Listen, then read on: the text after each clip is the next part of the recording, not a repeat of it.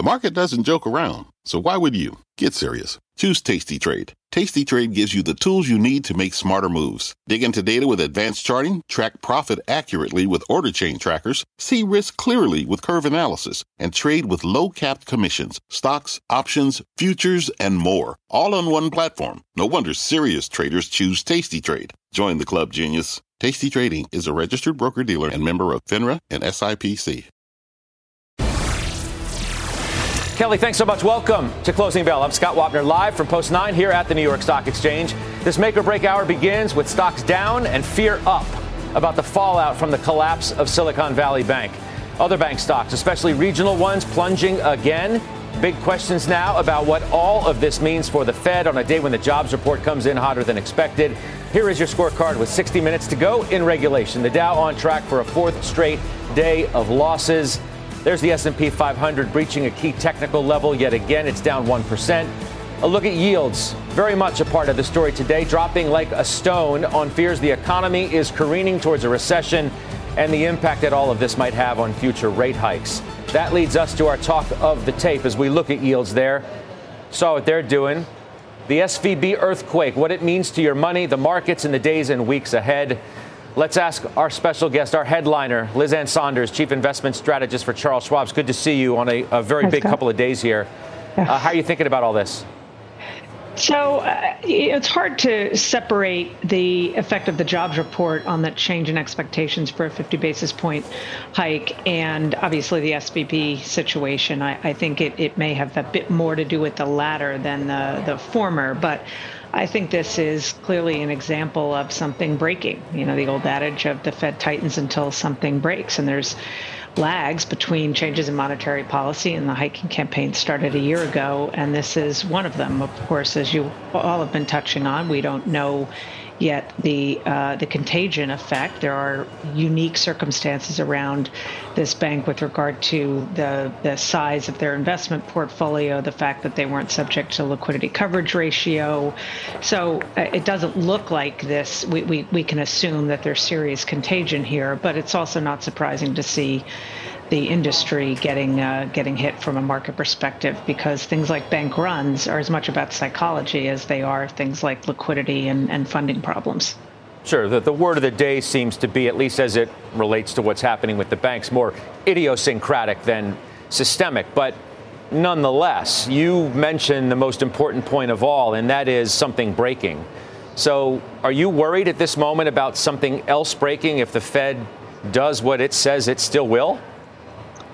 So again, you've got long and variable lags. We're all familiar with that terminology, and that means that there is likely more impact coming from what has happened already. And I think that, the Fed and Powell himself are perfectly aware of that. They talk quite often about the fact that inflation is inherently a lagging indicator and that the effects of changes in monetary policy are in the future.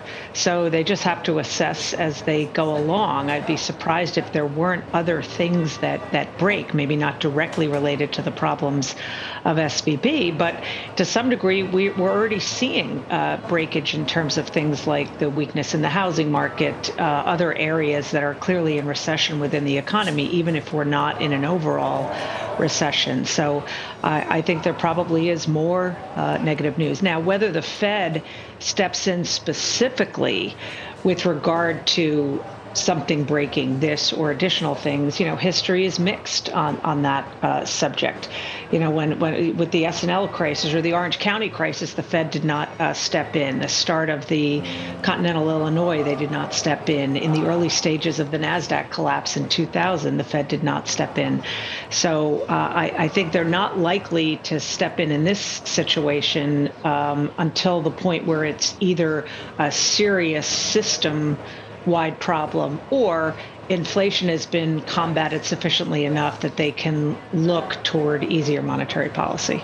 You know what? I mean, maybe the difference in this case from the ones that you mentioned from out history is that they're the ones who are to blame here, right? I mean, you can draw a straight line from what they've done and how they've done it to what we're even talking about today. So I don't know if that has any influence whatsoever on what they may or may not do, but maybe this is a little more idiosyncratic too.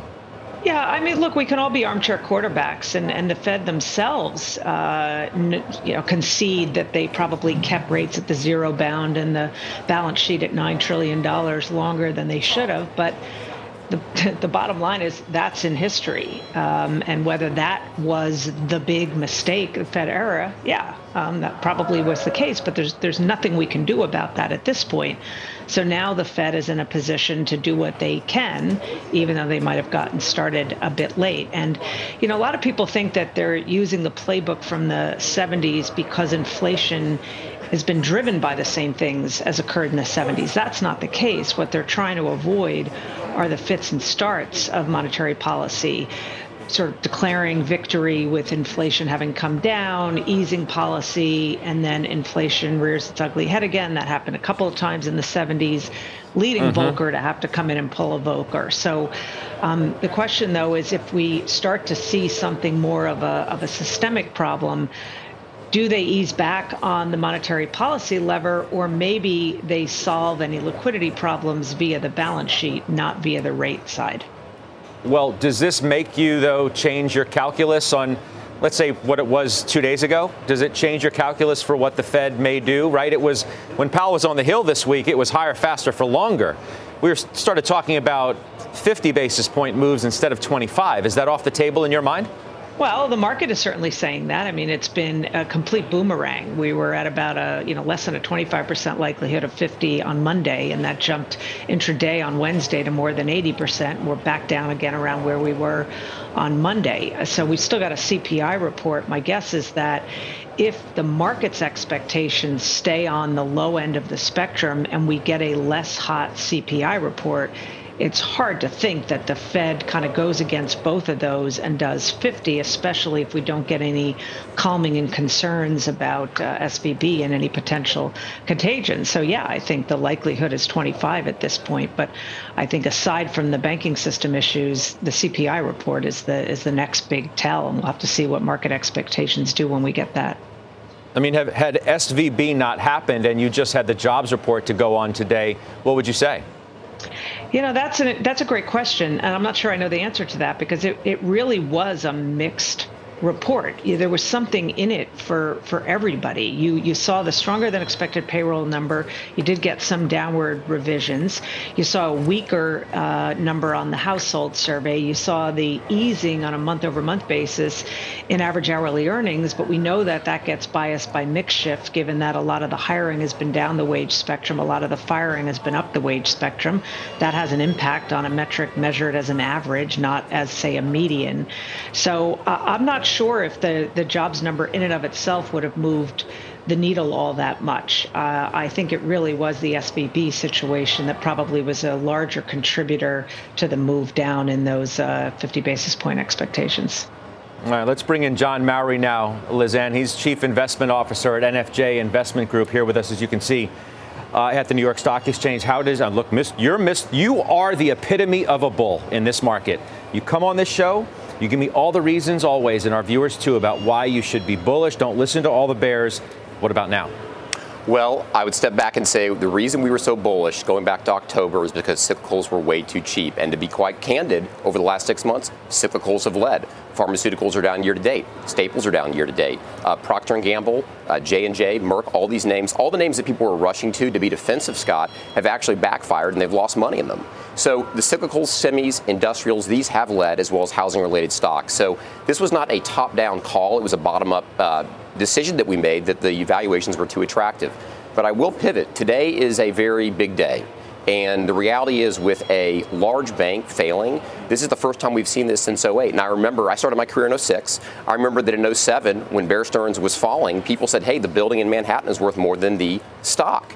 And it was consensus that this had to be a buy, and then it got worse and worse. So I think the real risk that the Fed is facing is this does bleed into a more contagion type scenario. And the reality is, if you think about what the Fed has now, they have a problem. Because on the one hand, they've been focused on taming inflation.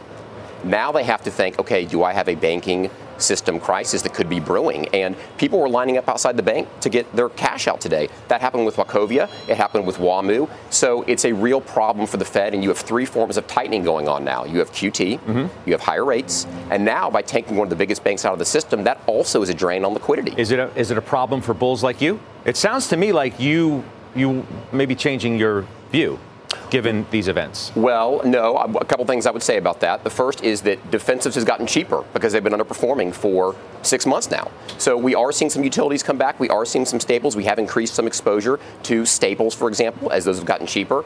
But what I would say is that risk is not necessarily inherent to an asset. It's always relative to the price you pay. What do I mean by that? When you see valuation dislocations, is there a certain valuation that the risk makes sense? So I don't think that you should just step away from all the risky assets. And in fact, when I look at the financial system, it has been recapitalized. They do have much healthier balance sheets today than they did. And I know that's been consensus today throughout the day on the shows. But the reality is it's true. So I think that if you step away from risk, what is your alternative? And again, I'll pivot What's your alternative? I mean, how long do you have? Right, because hasn't that question changed? Well, I mean, you can sit in cash. That's not a great way to meet long-term objectives. If you're buying short-term paper, actually a lot of people that have done that are at losses. People that were stepping into shorter-term bonds at the beginning of the year and in October actually have small losses, Scott, because they kept raising rates. So getting defensive has not actually rewarded you. It's actually hurt you. So I would argue, again, that you need to be focused on the bottom-up fundamentals. And I would argue that areas like some of the REITs, some of the discretionary names, they are attractive. How can you have REITs, expensive when rates are low, and then they're more expensive when rates are high? That does not make sense to me. Bear with me for 2 seconds. Let me get to Phil LeBeau. We do have some breaking news with Phil regarding Boeing. Phil, what do we know? Scott, check out shares of Boeing moving higher after the FAA has said that they have done their analysis of the paperwork that Boeing and its supplier have filed regarding a component for the 787 Dreamliner. Essentially, they have said you're clear to begin deliveries of the Dreamliner next week. So Boeing says that they expect that will likely be the case. Remember, this has been 2 or 3 weeks now that they have halted deliveries of the 787 Dreamliner, but they did not stop production. And this is not a safety issue that impacted the use of Dreamliners in service around the world. So it's not a huge surprise, but it is official now from the FAA that they've completed the analysis, and likely sometime early next week we will likely see Boeing resume deliveries of the 787 Dreamliner. Scott, back to you. All right. Yep. Phil, good stuff. Thank you for that update on Boeing. That's Phil LeBeau for us. So, Liz Ann, when you hear somebody like John Mowry who's here, and you've heard what he said, who, just thinks the story is more positive than people have let on and points to numerous places within the market where you can still find good opportunity and where risk is worth taking. That's the key, what he thinks. The risk is worth taking in certain areas of this market. What's your response?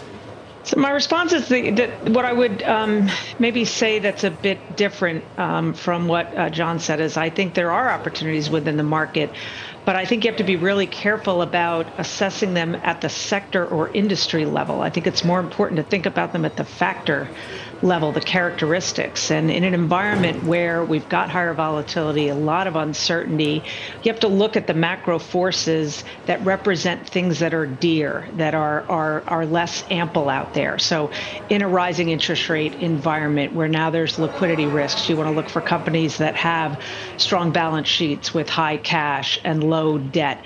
They don't have to come to the funding markets. They're self-financing. When we're in a declining earnings revision environment, look for companies that have positive earnings revisions, positive earnings surprise, shorter duration companies in a higher inflation, higher interest rate environment. You want those near-term cash flows and earnings, not way out into the future. I think things are still expensive there. Look for dividend growers, not just dividend yield companies, and in a tougher pricing environment, companies with pricing power. And I think you can apply that analysis across the spectrum of sectors and or industries, because within any even industry, you can have a wide array of companies in terms of their level of attractiveness on those factors that I think matter most. We have the return of the risk-free rate. It means fundamentals are reconnecting with prices, equal weight doing better than cap weight, and active management having one of the best years in many, many years.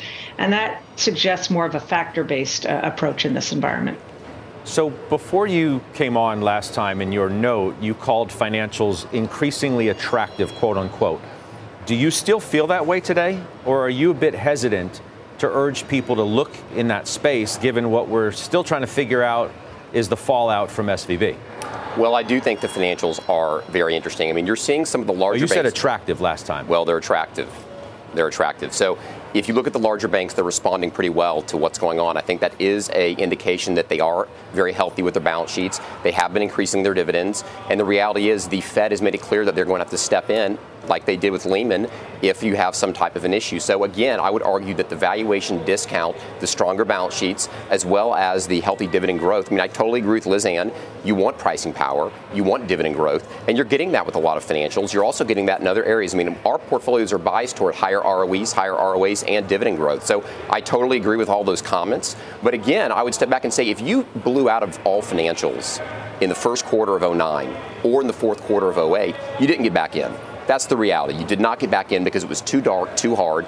You had to stay invested through those periods. And I do think as an active stock picker, it is a time where you have to be assessing those idiosyncratic risks and build portfolios that are defendable in a more challenging environment. You know, Liz Ann, one thing that has surprised, I think, to say the least, investors to start this year is the way that technology has performed relative to what it did last year, and the fact that many weren't positioned for that.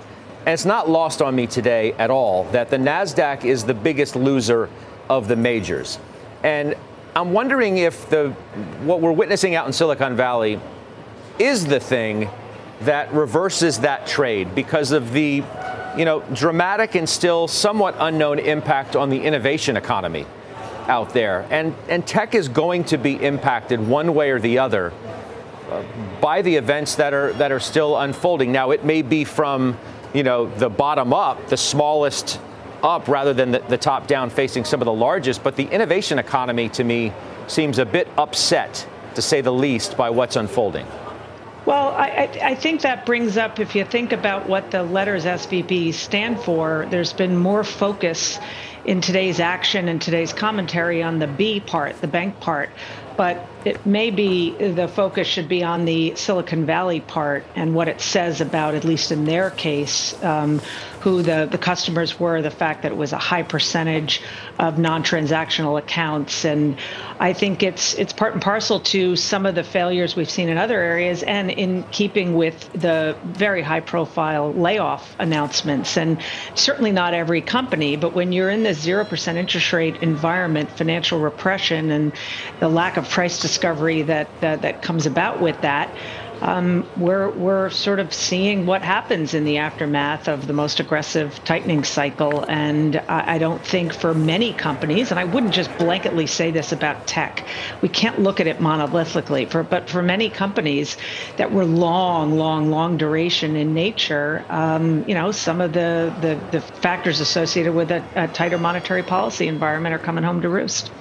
Yeah, we'll leave it there. Liz Ann, I appreciate it very much. Have a good weekend. We'll see you soon. Liz Ann Sonders of Charles Schwab, John Mowry, NFJ, sitting next to me here. We'll see you soon as well.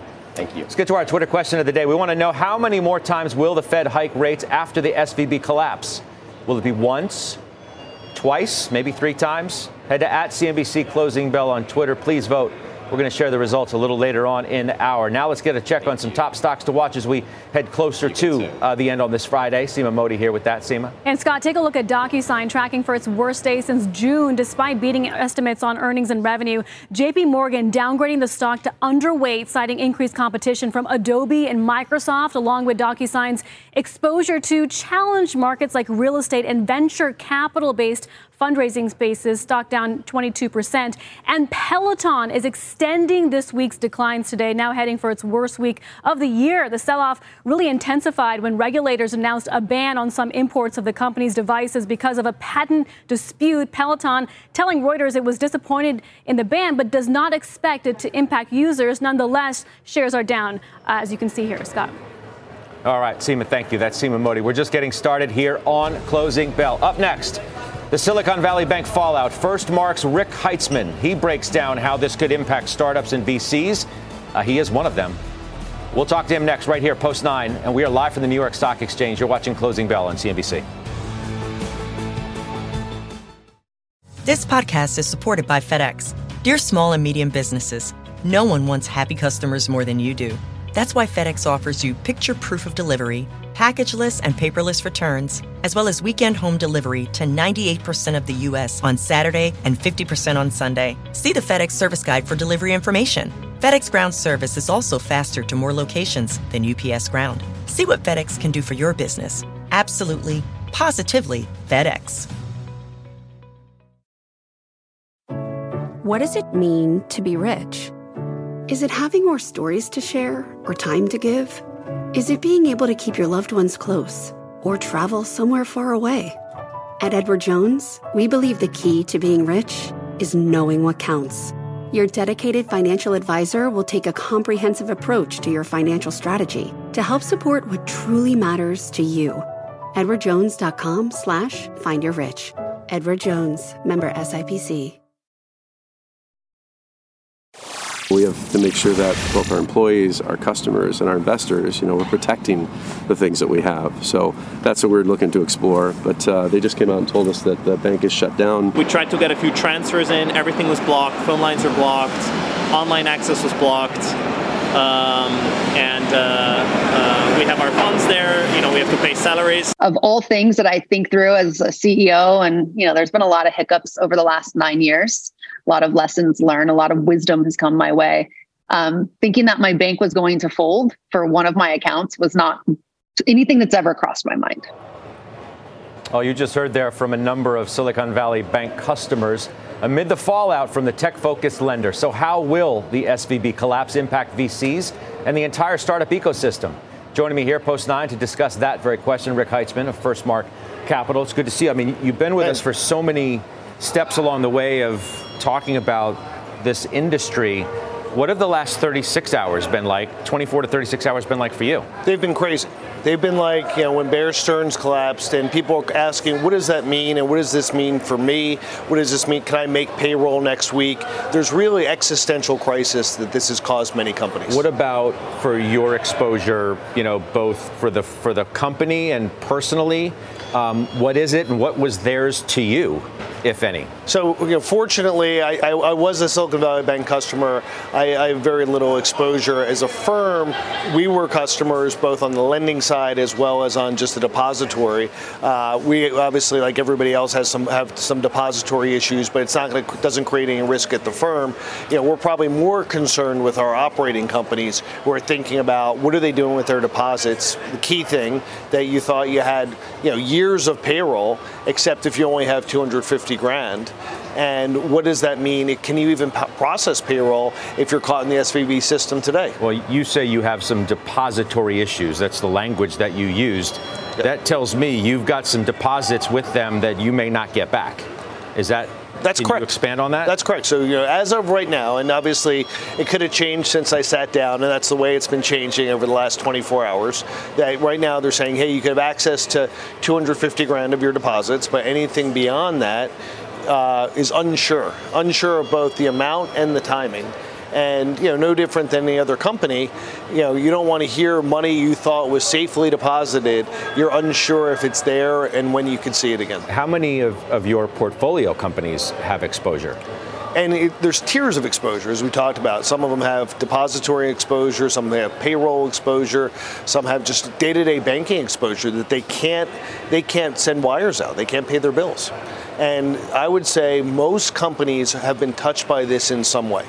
But most companies, I think, because for the benefit of being old and having seen this before, is that we've been generally conservative, diversify, have multiple bank accounts, think about how you're using leverage, think about where you're keeping your money, think about what you need for liquidity in the short, medium, and long term. So I don't think there's any existential crisis in the portfolio. There is going to be a lot of anxiety for the next several days. I'm trying to think of you use the words existential crisis. I'm trying to think of the bigger picture issue, whether it is in fact that for the innovation economy, as I've been referring to it today, what it means for the future of founders and startups and venture-backed businesses, the ability to not only, draw capital, but VCs and their willingness to deploy it.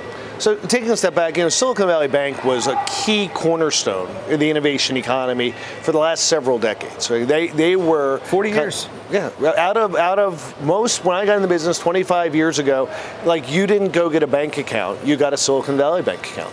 And that was part of your standard issue. VCs funded. It used to be in the term sheet. You fund into a Silicon Valley Bank account because everyone knows and trusts them. So they were a real pillar of how you grew up as in life sciences and technology over the last 40 years, first in Silicon Valley, then everywhere else.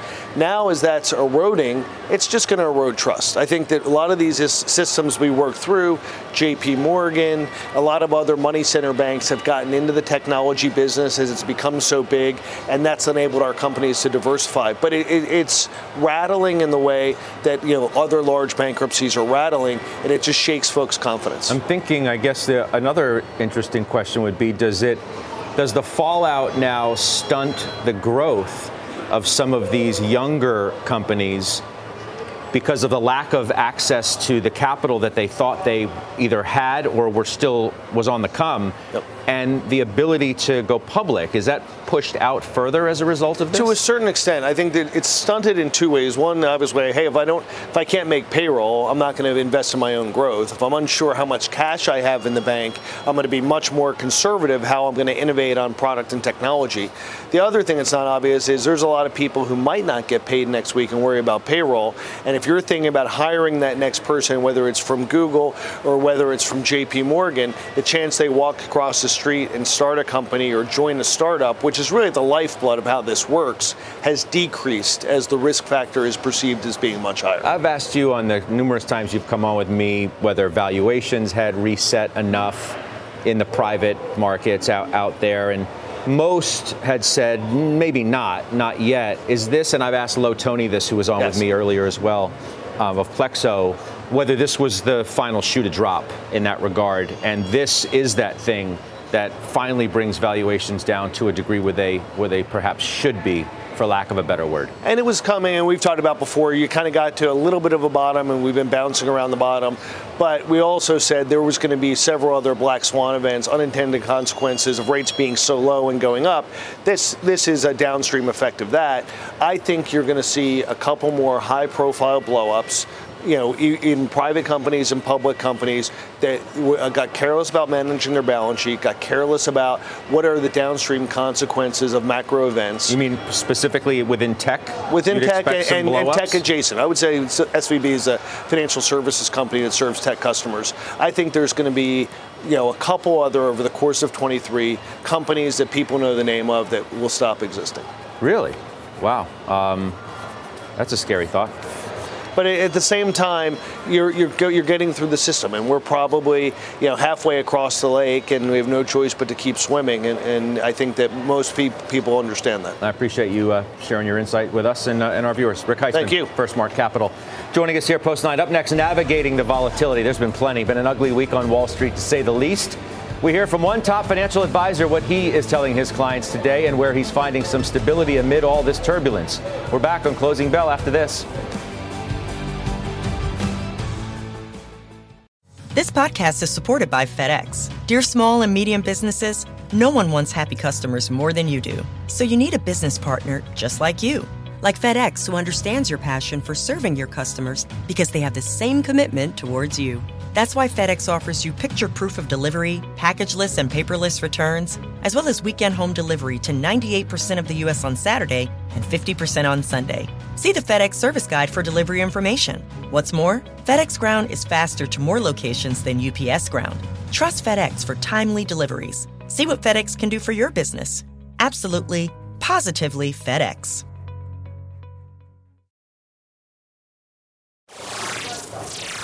Back here on the Closing Bell, we have a little less than 30 minutes to go. You want to see what, at least in part, a flight to safety looks like? Take a look at that on your screen here. 460 is the yield on the 2-year note. Why do we highlight that? It was just, not even a handful of days ago. We were talking about a close above 5% for the first time since June of 2007. Well, that's what happens when you have a bank failure like we had with Silicon Valley Bank. Maybe it's added concerns about careening towards a recession. Maybe some of the fallout, too, about The Fed's not going to be able to hike as much as they talk about because of all of this fallout. But keep watching the 2-year, keep watching the 10-year. The move in the 2-year, I mean, we're at 5%. You had a 40 basis point move. That's just incredible in and of itself over the last few days. There's 370 on the 10-year. We were talking about that at 4% too. So we'll watch that along with stocks. Dow right now is down better than 300 points with, again, a little less than 30 to go. The S&P is closing in on its worst week of the year, by the way, following that stronger than expected jobs report. Regulators shutting down the bank, as we talked about today. Our next guest says that the market storm clouds are likely to stick around for a bit. Let's bring in CNBC contributor Malcolm Etheridge of CIC Wealth. Welcome back. Your thoughts? Yeah, good to see you, Scott. It's interesting because at, I don't know, the start of the day today, call it 8:31 a.m. to be exact, when the numbers came out, the payroll numbers came out north of 300,000. I was absolutely certain that the Fed was going to use that for cover to go 50 basis points at the next meeting. And then the news around Silicon Valley Bank, and all of a sudden, I don't know which direction they will go. I think this is probably the most precarious position the Fed has been in since we started this particular cycle. And that's, the last year and a half that we've been talking about them having to do something aggressive to fight inflation. I think this is the toughest call the Fed has had to make throughout that entire cycle, because on one hand, we've seen just how hard those initial rate increases going so fast and so high have impacted the financial sector. But there's also an argument to be made that there's still some work to do on inflation, long-term inflation, and that's the Fed's mandate. So it's a really tough call, heads you lose and tails I win kind of scenario. And I honestly don't know why anybody would be putting new money into the market today unless there's one or two particular stocks that you've been watching for some time and you absolutely can't think of a better entry point than the one you see before you today. So this makes you more defensive just by nature of the unknown that still lies ahead. That's right. I have gotten more defensive in the very short term, even before today, saying to folks that you're better off hiding out in the 2-year, like you just pointed out, which is going to get you somewhere between 4.5% and 5%. Why bother tipping into the pool of risk when you know with certainty where you can get some yield in the short term and see what happens? And that was heading into the meeting before I knew the Silicon Valley news was going to break, and there would be questions circling around the financial sector. So I don't see why investors would want to be chasing this particular downtrend, especially in the financials, because we just don't know how much contagion there really is. And not even necessarily from a technical perspective, but more sentiment driven than anything else. Let me just ask you this before I let you go. Let's just for argument's sake and the sake of this conversation say there's no contagion, okay? This is idiosyncratic. It's not going to have a run-on or systemic risk of any kind, but it will force the Fed's hand, and it will make the Fed stop sooner than just a few days ago it sounded like they were ready to do. Why isn't that bullish? But doesn't the market still have to fall at that point, since the consensus that I was fighting against, I think back in January, I was on with you and I was saying that I think anybody who's saying that they're pricing in a cut toward the back of the year is making a mistake, and there's absolutely no way the Fed decides to start cutting. I did think we would get a pause, but I thought a cut was absolutely ridiculous. And now we're making the case that the cut is already baked in, which means that it's got to come back out, right? If we're saying that we get a pause and nothing else, or we continue to get raises, that lessens the likelihood that that cut happens. And if the market has been, in positive territory, January at least, because of the expectation for that cut, then that has to come back out somewhere. And so I still think it's a bearish signal in the near term until we find out exactly what the Fed's plan actually is in the next meeting in a week or so. Malcolm, we'll talk to you soon. I appreciate you coming on with us. Enjoy the weekend. That's Malcolm Etheridge. See what develops over the next 48, 72 hours as well. CIC Wealth, of course, joining us here. Up next, we're tracking the biggest movers as we head into the close. Our Seema Modi is standing by with that. Seema. Well, Scott, we are going beyond the regional banks to hunt out where else we're seeing selling, including the industrials. Take a look at Caterpillar, down about 5% on pace for its worst day in 7 months. We've got the full story coming up. Less than 20 minutes till the closing bell, and we have a sliding market. The Dow's down 436, 1.33%. S&P down about 1.75%. Nasdaq's been hit the hardest today of at least the three majors, but not to be outdone. The Russell 2000, lots of regional bank exposure there. Small caps down 3.33%. Seema Modi has a look at the key stocks we need to watch as we inch towards that close. Seema? And finding some spots of green. Gold prices surging as we watch Treasury yields fall in the dollar weekend following that hotter than expected jobs report, Scott. Gold miners also catching a bid up about 2 to 3%. But back to the sell-off. Industrials lower, adding to the pain is a big downgrade of Caterpillar by UBS. From neutral to sell. Analysts there cautious about Caterpillar's mining and oil and gas business, raising concerns also about its exposure to residential construction.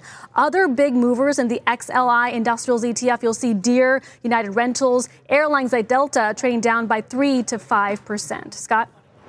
All right, Seema, thank you very much. Seema Modi, last chance to weigh in on our Twitter question. We asked how many more times will the Fed hike rates after the SVB collapse? 1, 2, or 3? Head to @CNBC Closing Bell on Twitter. We'll bring you the results after this quick break. The results now of our Twitter question. We asked how many more times will the Fed hike rates after the SVB collapse? 1, 2, or 3? Wow, 3 wins. 48% gave that answer. Up next, the regional bank rout. That group deep in the red today. Again, sinking as we head into the close. Look at those losses. 20, 30+%. We'll hear from an analyst now about what could be the next domino to fall, what it might mean for your money. That and much more when we take you inside the market zone.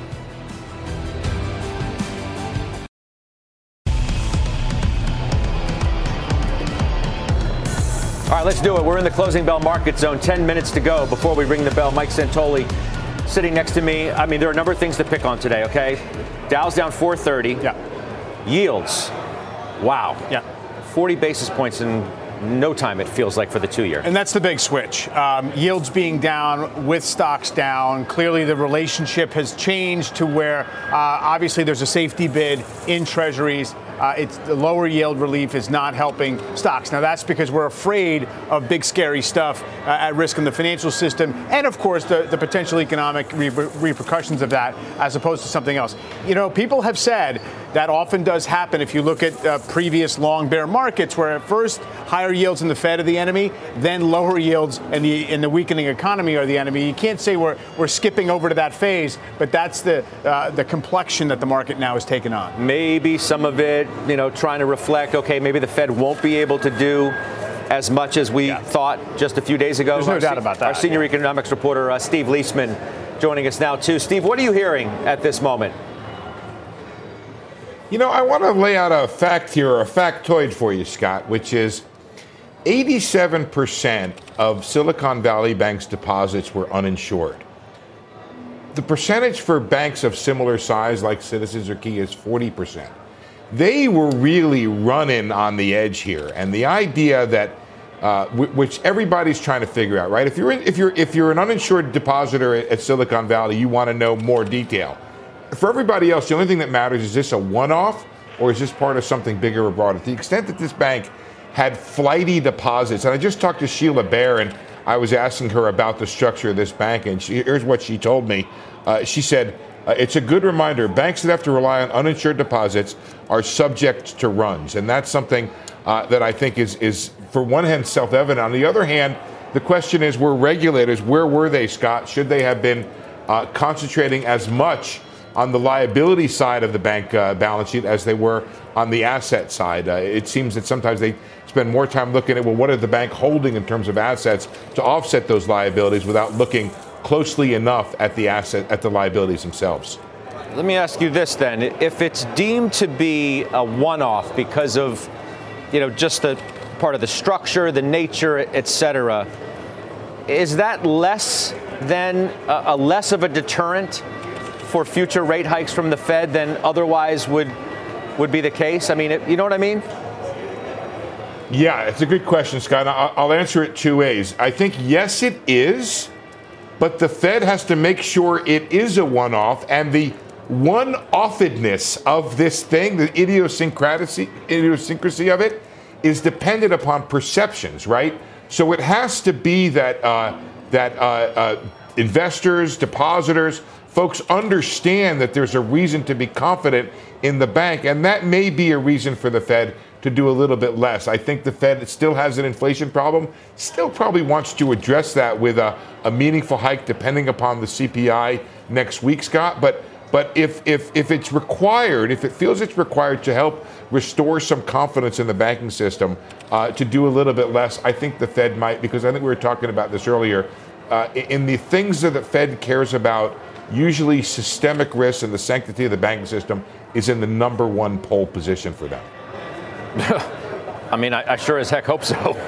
You're going to be a busy reporter this weekend. I have a feeling of that, Steve. Thank you. Steve Leisman joining us. David Cheverini is Managing Director of Equity Research at Wedbush, covers the regional banks for us. Good to see you, too. How are you thinking about this fallout in your space?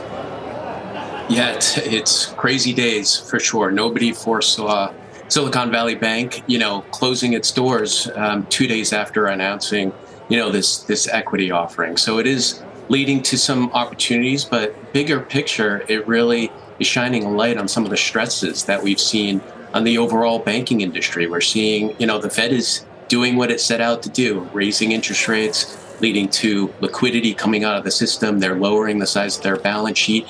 So it's putting pressure on deposits. So I think you guys hit the nail on the head earlier in saying, regulators focus so much on the asset side, but it's the deposit side that many investors are focused on these days.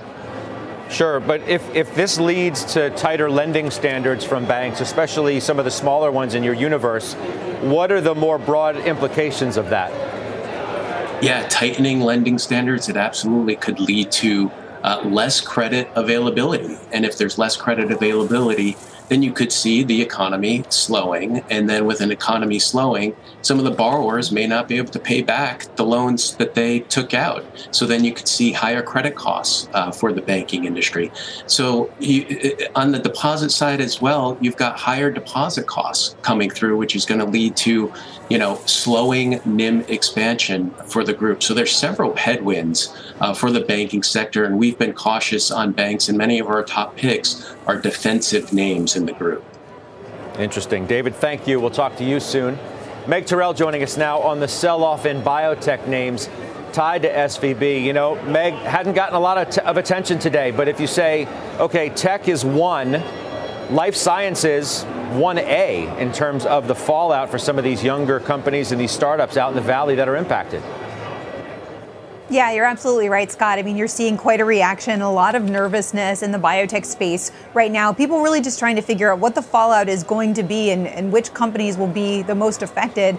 If you look at the biotech ETFs that we track most closely, those are the XBI and the IBB. The IBB tracks the bigger biotech companies, the XBI really the smaller and mid-sized names, and that is the one that's down more. Check out biotech's SVB exposure. The bank works with nearly half of U.S. venture-backed tech and life sciences companies, which I think you pointed out earlier. About 12% of SVB's $173 billion in deposits are life sciences and healthcare companies.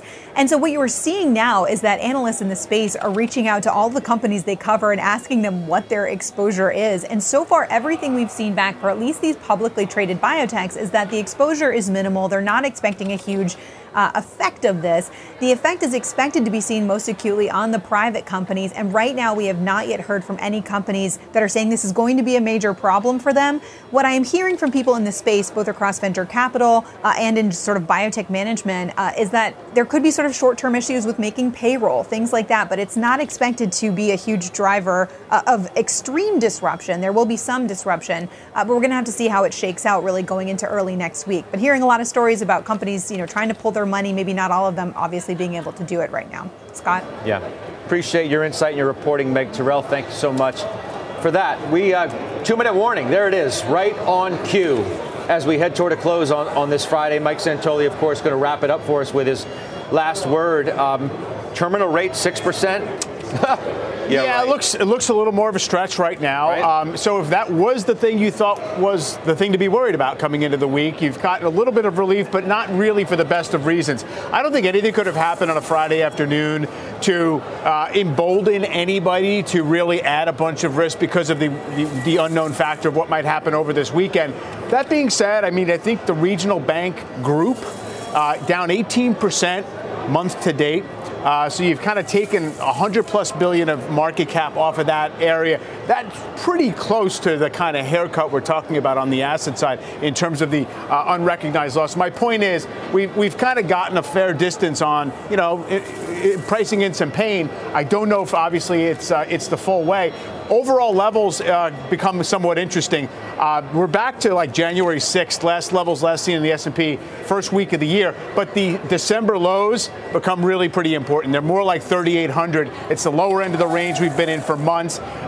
In the first part of a calendar year, you don't want to breach the December lows. It's an old trading rule of thumb. So that's, I think, the way to frame out what we're looking at here going into next week. The other piece of it, everything happening in terms of bank runs, in terms of not making payroll, in terms of people taking haircuts on what they have in the bank.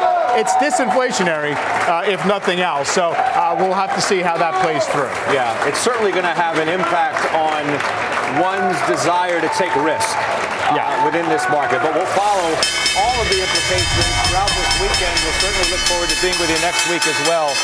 Going to wish you a good weekend. That does it for us on Closing Bell. Send it into overtime with Morgan and John.